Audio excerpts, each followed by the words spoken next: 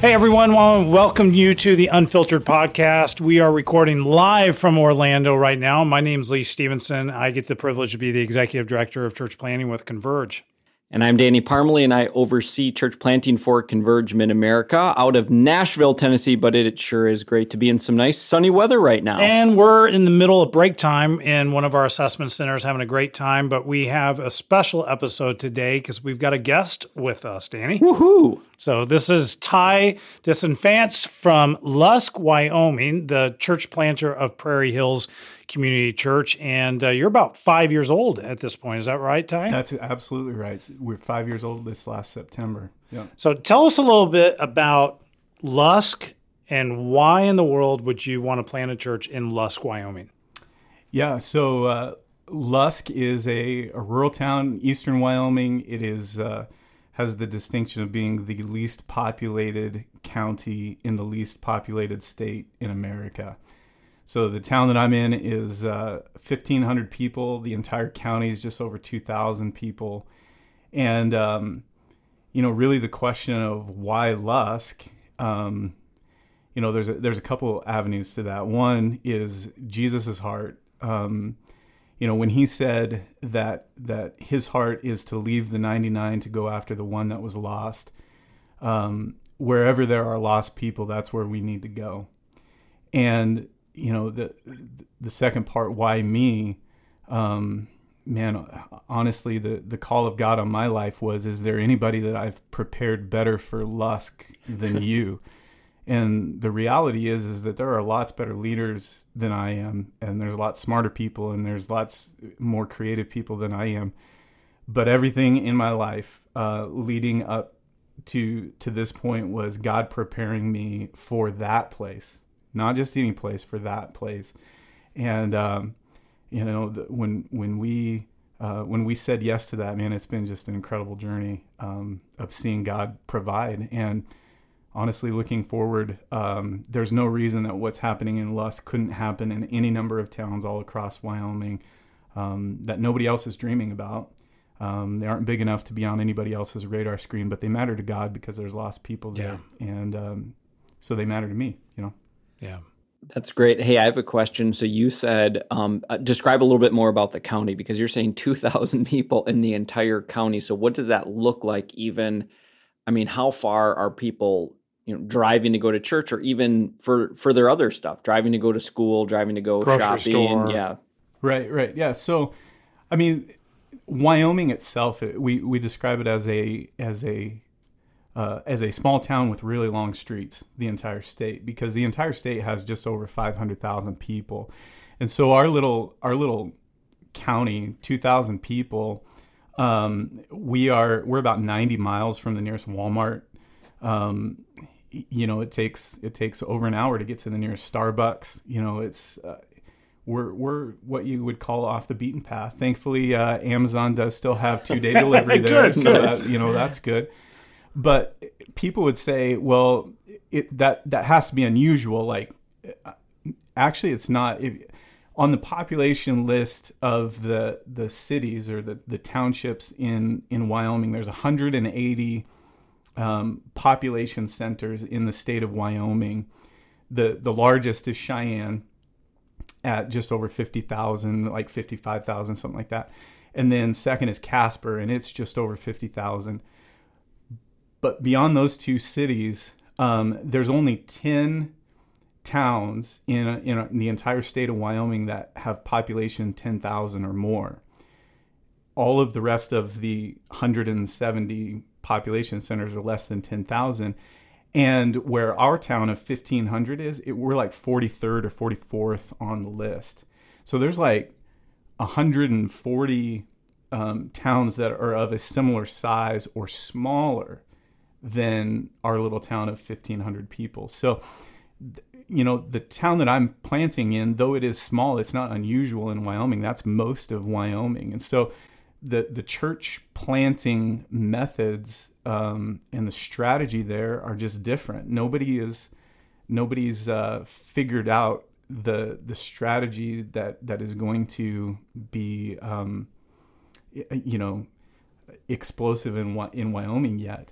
And it really is an untapped mission field, and we have a big vision to see that it's hard for people to get to hell from Wyoming. Yeah, you know, the harvest is plentiful there. That's absolutely right.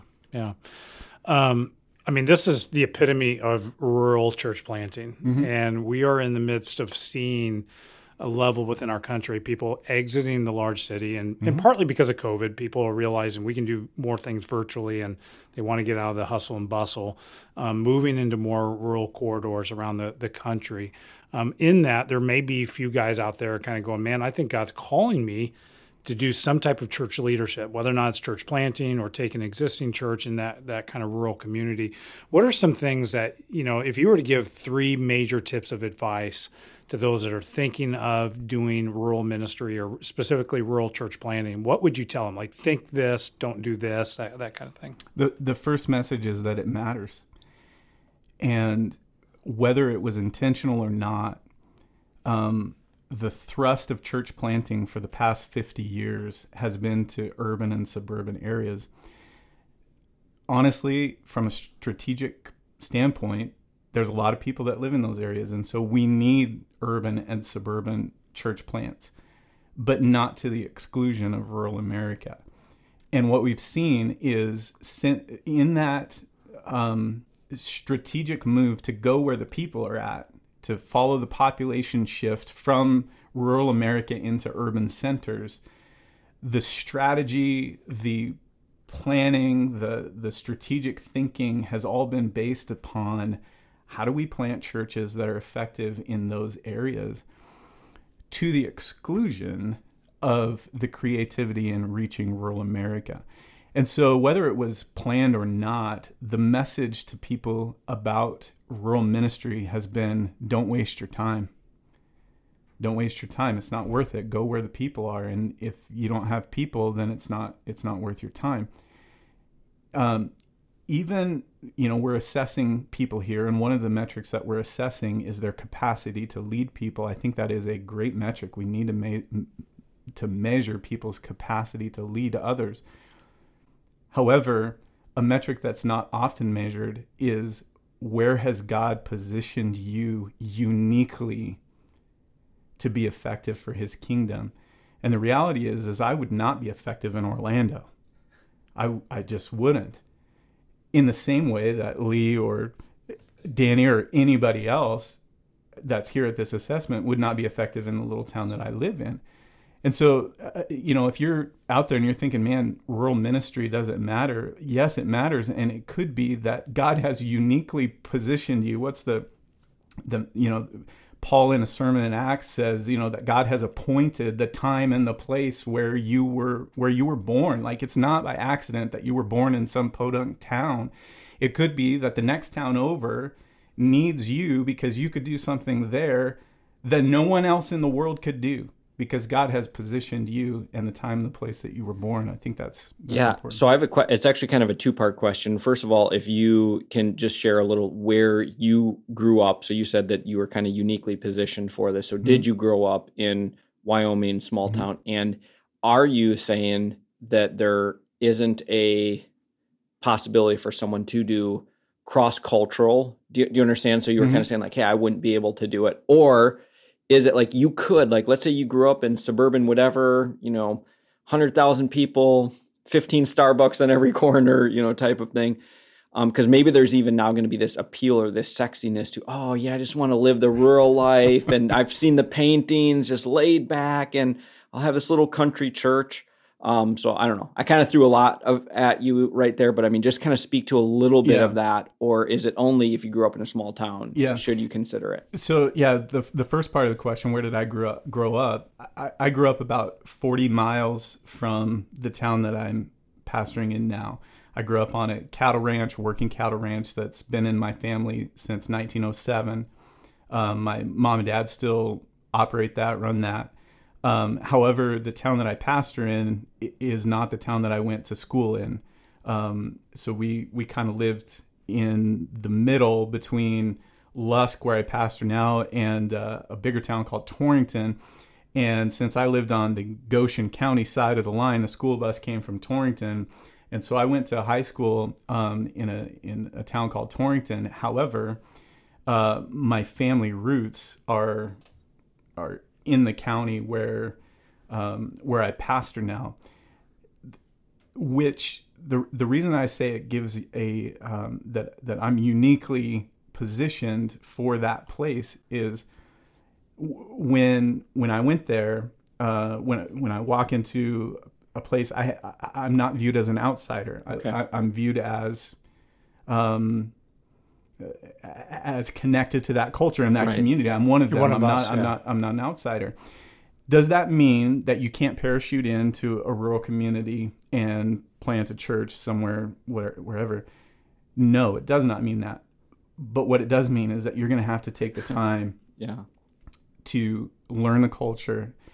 We think just as we've evaluated, we think it could take as much as 5 years of just studying the culture, loving people, before you're not viewed any longer as an outsider, but you're one of us, and you have that connection to where you can really speak into the culture. So, yeah, I mean, I think it doesn't mean that if you aren't from a rural part of America that you can't go there, but know that you have to go there to not be the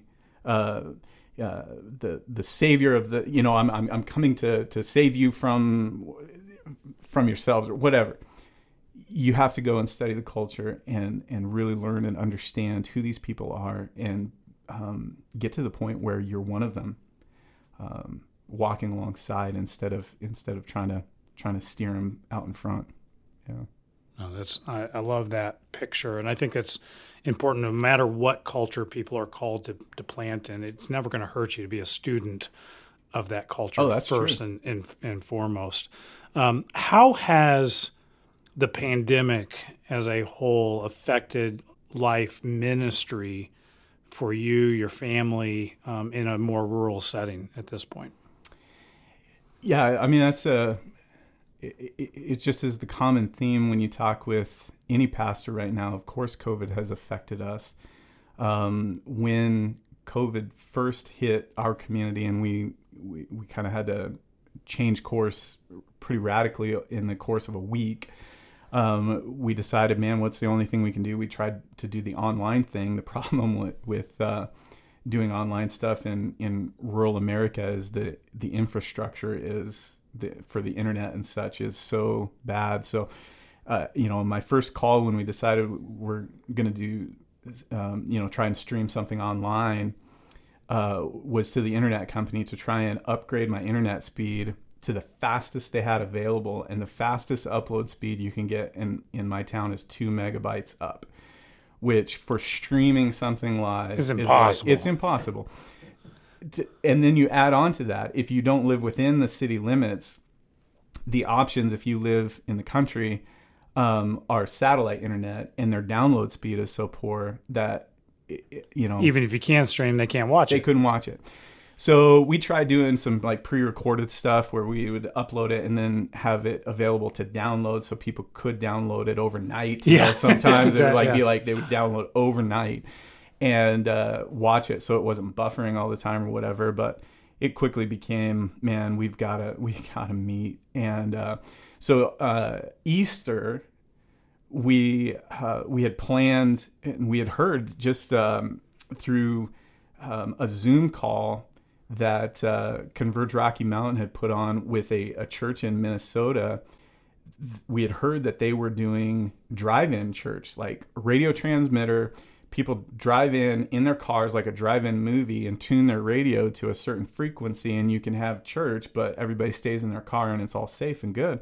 So we said, man, we got to figure that out. And so I tried to find a radio transmitter. Of course, they were all sold out because everybody across the country was like, we got to do drive-in church. But I was able to find something on eBay, right? And we get it shipped, and we planned for an Easter drive-in church service. And man, it was like, when people are hearing about it, there's a buzz around town like, oh man, we're going to have church again and stuff. And then we look at the weather forecast, like leading up to Easter, and it's like, there's going to be a snowstorm on Easter Sunday. And sure enough, we wake up on Easter Sunday morning and it is flat out snowing, like big chicken feather snowflakes. Just, I mean, it's flat out putting it down. We're thinking, nobody's going to show up. And come to find out, I mean, this parking lot is just packed full of cars. People are you can just see people smiling ear to ear as they're driving in because they're seeing people again, like they're gathering, and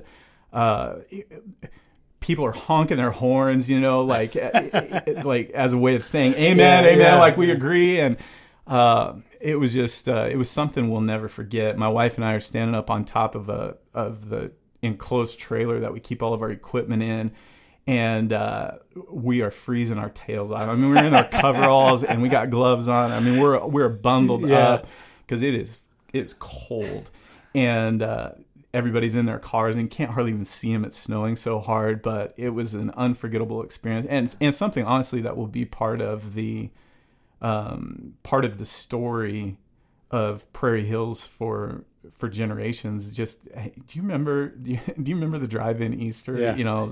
So, yeah. I love it. And I think it's just a good reminder to everybody, like, be creative, think out of the box. We got to do whatever we got to do in order for people to hear the message of Jesus. Yeah. And I admire your courage, Ty, to be able to kind of push forward with that. This has been a fun conversation, and I appreciate you taking the time to just kind of continue to enlighten us about rural church ministry. And what resources out there would you recommend for people that just have an interest in being more involved in rural church planting? Yeah, so, there's the go-to book that I point people towards is a book called Small Town Jesus by Donnie Griggs. And, man, it paints the picture of why rural ministry matters.